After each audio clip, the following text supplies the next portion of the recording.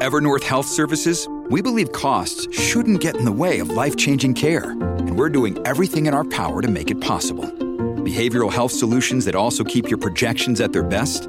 It's possible. Pharmacy benefits that benefit your bottom line? It's possible. Complex specialty care that cares about your ROI? It's possible. Because we're already doing it. All while saving businesses billions. That's Wonder made possible. Learn more at evernorth.com/wonder. Another day is here, and you're ready for it. What to wear? Check. Breakfast, lunch, and dinner? Check. Planning for what's next and how to save for it? That's where Bank of America can help. For your financial to-dos, Bank of America has experts ready to help get you closer to your goals. Get started at one of our local financial centers or 24/7 in our mobile banking app. Find a location near you at bankofamerica.com/talktous. What would you like the power to do? Mobile banking requires downloading the app and is only available for select devices. Message and data rates may apply. Bank of America N.A., member FDIC. When you need mealtime inspiration, it's worth shopping Kroger, where you'll find over 30,000 mouth-watering choices that excite your inner foodie. And no matter what tasty choice you make, you'll enjoy our everyday low prices, plus extra ways to save, like digital coupons worth over $600 each week. You can also save up to $1 off per gallon at the pump with fuel points. More savings and more inspiring flavors make shopping Kroger worth it every time. Kroger, fresh for everyone. Fuel restrictions apply. Welcome to the only daily podcast focusing on compliance news of the day. Each morning, start your day with a cup of coffee and Tom Fox, the voice of compliance, to hear about 4 of the top compliance, corruption, or leadership stories you will need to start your day.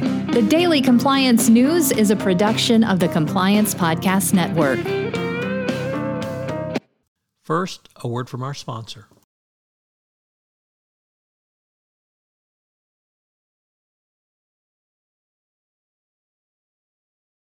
The Daily Compliance News for May 27, 2022, the Don't Be Evil edition. And we begin with that story from Reuters as Britain launches its second probe into Google's ad practices. Remember when Google's motto was, "Don't be evil"? Well, apparently the British competition regulator thinks that something is not right with Google.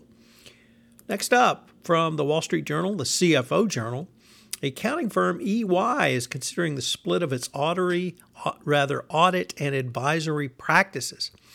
Last year, the firm had $40 billion in global revenue, of which only $13.6 billion came from audit work. This is in the midst of regulatory scrutiny of potential conflicts of interest in this profession, and the split would be the biggest structural change since Arthur Andersen fell apart in the wake of the Enron scandal some 20 years ago. The potential move could create 2 professional giants with the monies generated, and it will be interesting to see if EY goes this route and does indeed split into audit and advisory practices. No doubt we'll be waiting for Francine McKenna's comments on this.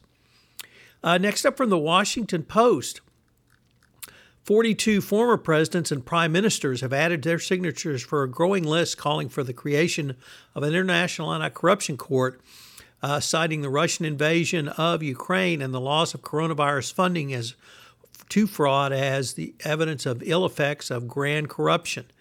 Grand corruption, the abuse of public office for private gain by a nation's leaders, has global dimensions and cannot be combated by affected countries alone, Daniel Turco, president of Slovenia from 2007 to 2012, said. The proposal for such a court was first made a decade ago, and now signatories are explicitly linking a potential court to growing anger over the impact of the dirty Russian money ahead of the invasion of the Ukraine. Well, wouldn't it be something if Russia led to the creation of an anti-corruption court? And finally, pigs really don't fly, as Carl Icahn found out, getting only 1% of McDonald's investors to support his campaign on, yes, pigs. He had clashed with McDonald's board over his treatment of pigs, but it ended with little fanfare when the fast food chairman said that his 2 nominees to the McDonald's board on this issue had received only 1% of investor votes. The results were based on preliminary tabulations and will be filed with regulators shortly.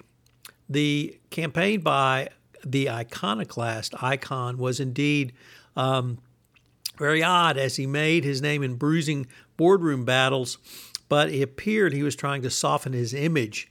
And inspired by a vegetarian daughter, he was trying to get McDonald's to live up to its 2012 pledge to phase out the use of so-called gestation crates. The Daily Compliance News is a production of the Compliance Podcast Network and a proud member of C-Suite Radio. Thanks so much for listening. I hope you'll join me again tomorrow.